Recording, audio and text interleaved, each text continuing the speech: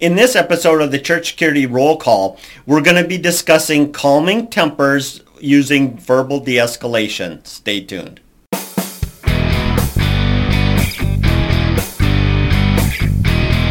Hi, this is Chris with Sheepdog Church Security, and this is your Church Security Roll Call. Today we're going to be discussing the article, Relieving Tensions. If you'd like to read that article, go to our website, sheepdogchurchsecurity.net, and look under the News tab.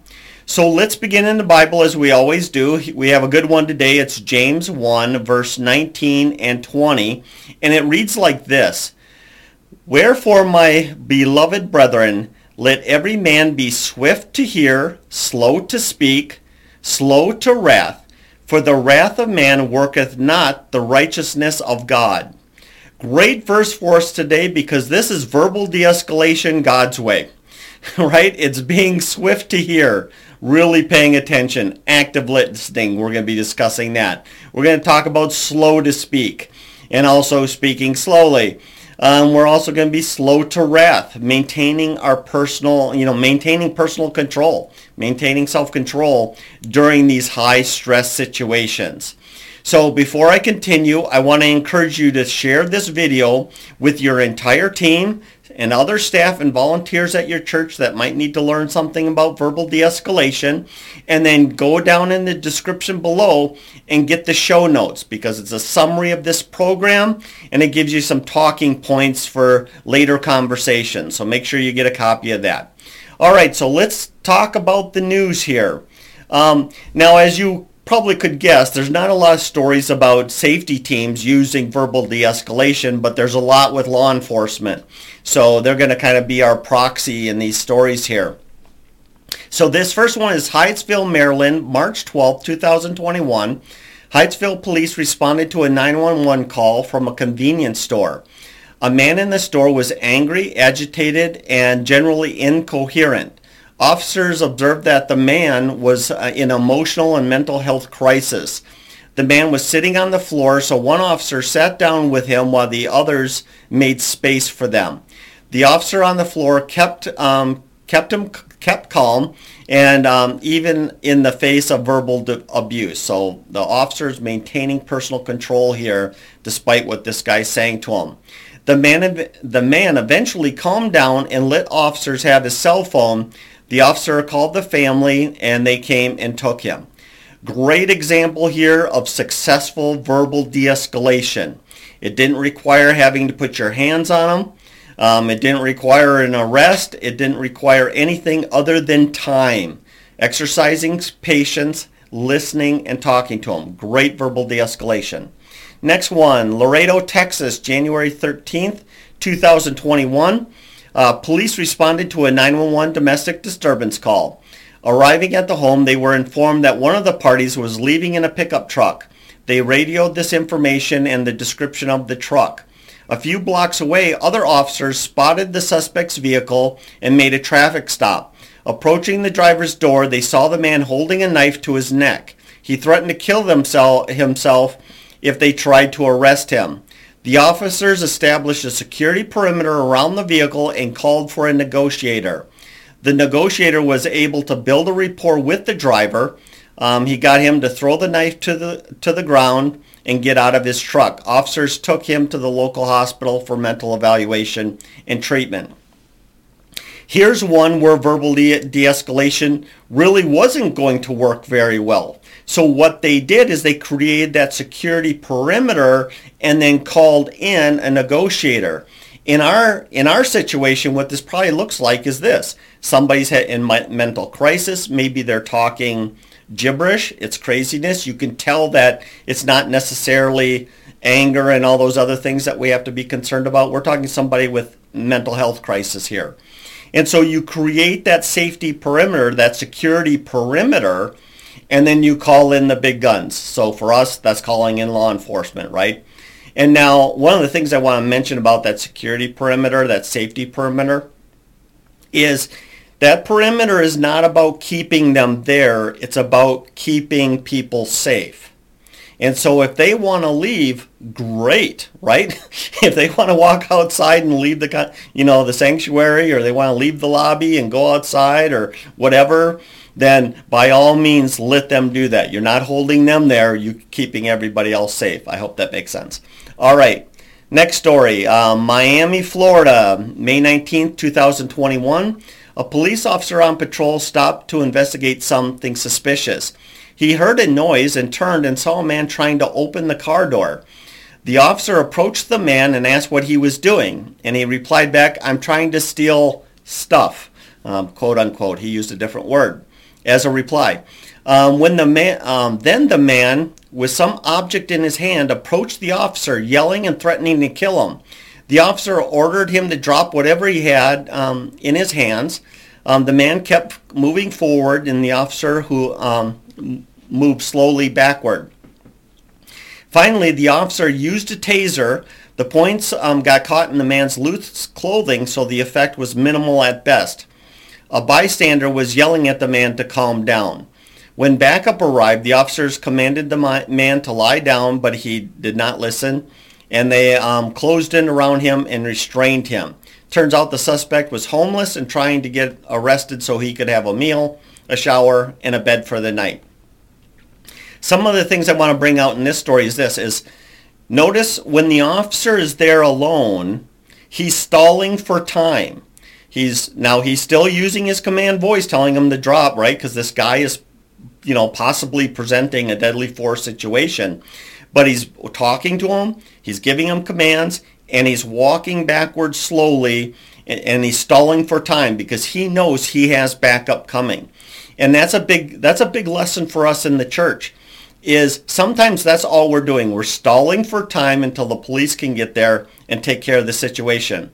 The other thing that this officer teaches us with the use of the taser, and I'm not going to get into taser failing. Well, maybe I should a little bit. Tasers are great unless they don't work, right? And so this is one of the many reasons I'm a fan of defensive spray, especially in northern states or places with people were wearing lots of clothing. That taser's not going to work sometimes. It's going to get hung up in the clothing. It's not going to get that contact. Defensive spray, though, you spray it in the guy's face. Unless his face is covered, his eyes are covered, you can spray him in the face with it. But anyway, getting back to what I really wanted to talk to you about was the officer was prepared to defend himself if necessary. And so we need to do the same thing. We're stalling for time, but we're also preparing ourselves mentally and maybe even getting the proper tool in our hand to defend ourselves should it go south. The other thing that I like about this story is based on how it's told, the officer did not use force until it was necessary to use force. Because once again, if the taser fails, if that use of force fails, now you're in a fight. And so we want to make sure that we're stalling for as much time as possible, but we will defend ourselves if necessary. The other thing is verbal de-escalation doesn't always work, right? So ultimately, when his backup arrived and he continued to be aggressive and we still didn't know what was in his hand and all that kind of stuff, once they had enough officers there, they took him down. Now, once again, we're stalling for time. We want the cops to do that, but there may be situations where the only way to protect your congregation, protect your team members, and even protect this person in mental crisis, you got to take them down. So you always have to be ready to put your hands on them. Next one and last one. This is Robbins, Illinois, November 11th, 2019. Now, here's a situation where after it occurred, the public demanded police be taught verbal de-escalation, and that verbal de-escalation should have been used in this situation. However, I don't see that their example, this story, would have caused that. So you're gonna hear it in a minute here. So 6 unruly drunk men had been escorted out of a nightclub in a Chicago suburb. One returned with a handgun and began firing. A security guard forced the shooter outside and down to the pavement, knocking his gun away. There he held the gunman down at gunpoint waiting for police. Police from another suburb responded. It was dark and the security lettering on the front of the guard's black vest and his cap could not be seen from the side. The officer reportedly commanded the guard to drop his gun, but it's uncertain whether the guard heard him and understood him because of the noise coming from the club. The officer fired, killing the guard. So what I want to do with this one is I want to put all of us in the different positions at different times. Let's first put ourselves in the shoes, if you will, of the security guard. You know, at this point, you're the hero, right? This guy's shooting. You're able to take him down. You're holding him at gunpoint, and the police are on the way. Now, there's a lot of things that this security guard or their partner or somebody who worked at the club, anyone, could have helped reduce the possibility of this occurring. The first thing that they could have done is this. Once that person was secured and being held at gunpoint, somebody should have called 911 and informed them that we have plainclothes security officer has stopped the bad guy and is holding them at gunpoint. Now, in the hopes in that, depending on time frame, that information is going to be broadcast to all the cops that are responding. And so now, at least in the cop's head, hopefully, they say, okay, plainclothes security is on site and they subdued the bad guy. This is good information. However, we can't guarantee that will be dispatched out in time, and so we have to have a second plan. The second plan is this, is having a safety team member intercepting cops when they get there and saying, hey, we have plainclothes security guard has stopped the bad guy. They're holding him at gunpoint. This is something else, like inside the church. You can kind of see how this plays out. You know, one of your safety team members is holding a guy down at gunpoint, like the story we read not too long ago of that active shooter where the security guy, usher, had to go run out and get his gun and come back. But you could have a safety team member at the door when the police show up and say, hey, we have plainclothes safety members holding him at gunpoint in the lobby. I'll show you where it is. Once again, we're trying to get the cops, we're trying to let them know what's going on sooner than later. The other thing that the security guard could have done is a black shirt that says security on it in the dark is not a very effective way of notifying people who you are. Not only that, people just buy these things. Have you just seen people walking around with security shirt? I don't know why they think it's cool, but they just walk around. They're in Walmart. You know, like, why are you wearing a security shirt in Walmart? You're clearly not security. You're just some schmo here to buy hot dogs. So we need something better, and that's where a product, I don't have any association with them, is the Don't Shoot Me banners. So essentially what it is, it's a Miss America banner. It's in that bright blaze orange or whatever, that bright orange color, and then it has reflective letters on it that says security. And it's very easy to wrap over your head. It goes across your chest. It goes across your back. And like I said, it's yellow. It's reflective. People are going to see it. So it's just one more thing that we could consider for our armed safety team members to have one of these on their belt. They sell it in a nice little pack, and you just pull it out. The other thing is, if you have women at your church, or maybe I shouldn't say women, if you have people that are really good at sewing and stuff like that, you could even make these kind of banners. You just got to get the materials and sew on the letters, and you could put it together yourself. You don't need to buy this product, but you could. I mean, it was their idea. Maybe reward them for that. But anyway, having that security banner. Now let's put you in the position of the police officer. You're responding to some place on the church because of a shooting, right? There was, maybe you're standing in the lobby and you hear gunfire, or maybe it's all of a sudden the children's section, or maybe if you're a church with a second building, the radio cracks open, shots fired, we're getting shot at, whatever, lockdown.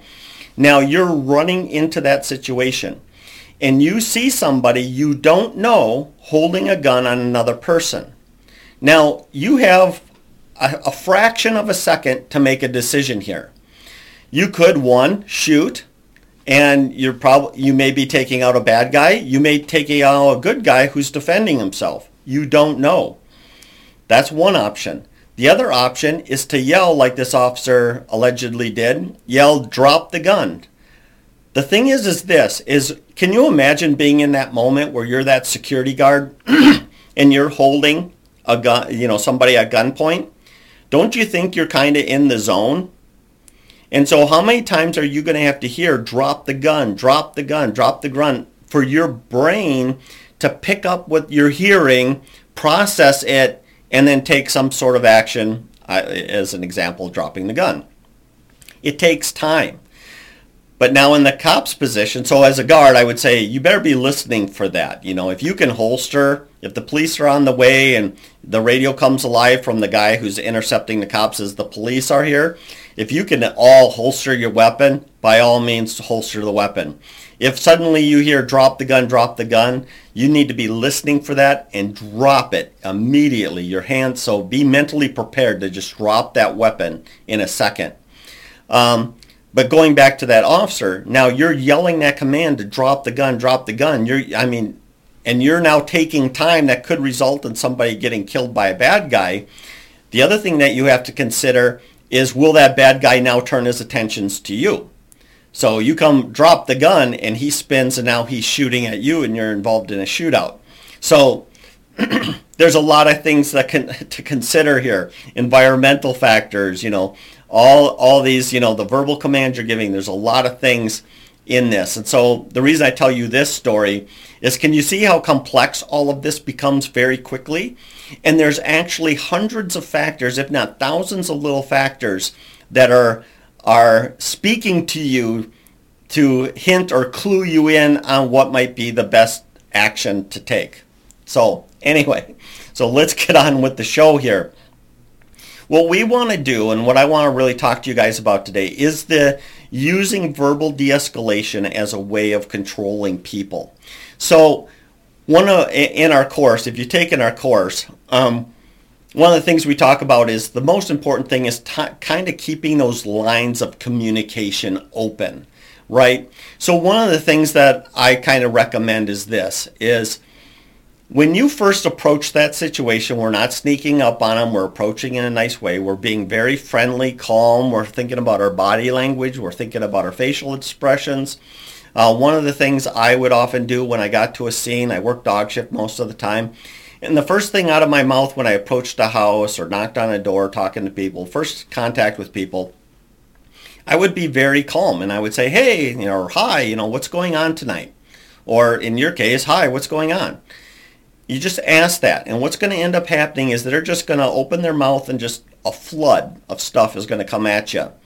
It's very important to listen to that, because in that first flood of words thrown your way, they're going to be talking about the thing that's most upsetting to them. And that's key, because later we're going to want to address that. So I would say, hi, what's going on?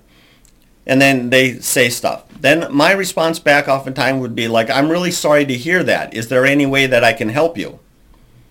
Assuming it wasn't a crime. But you get my point. This is the church now. It's just say, hey, what's going on? They tell you, I'm sorry to hear that. Is there any way I can help you? Now, one or two things is going to happen. Either they're going to say, yes, you can help me. I need this and that and the other thing, or whatever it is. At that point, you ask them their name, and now you're just having this conversation with them, and you're working towards that solution together and getting them calmed down and stuff.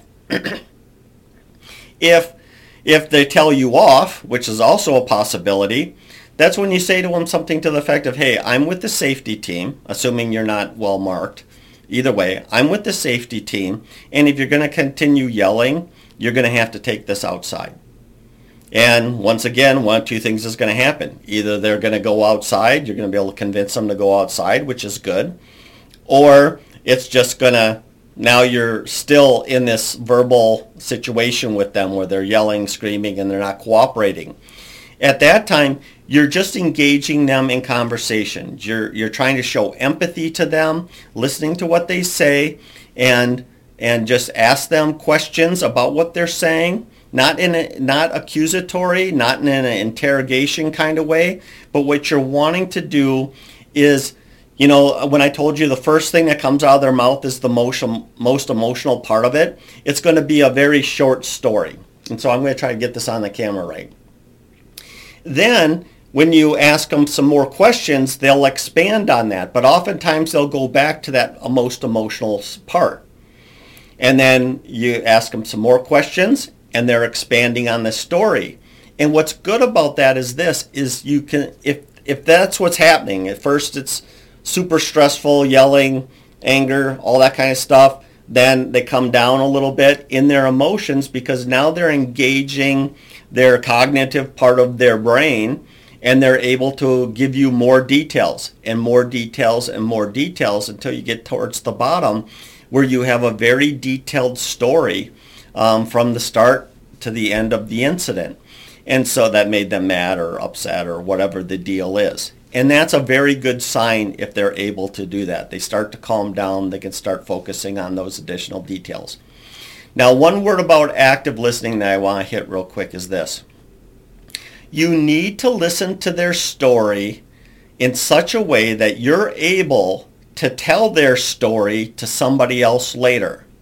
So to give you an example, apparently last week, Doug, been working for ABC, manufacturing for like 10 years.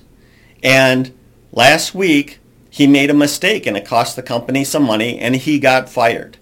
And so now he's afraid that he can't pay the mortgage, he can't pay the car, which means the car will probably get impounded. And that means he won't be able to get a job, transport to and from work and all that kind of stuff. Plus he's got a wife and 2 kids and, April's 11 and Bobby's 8. And the wife, her name is Sarah, and they've been married for, 15 years. When Sarah found out that he lost his job, he feels like she's holding it against him. And she's been really kind of giving him the silent treatment. And today at church, she said, shouldn't you be looking for a job instead of being here? And that blew up.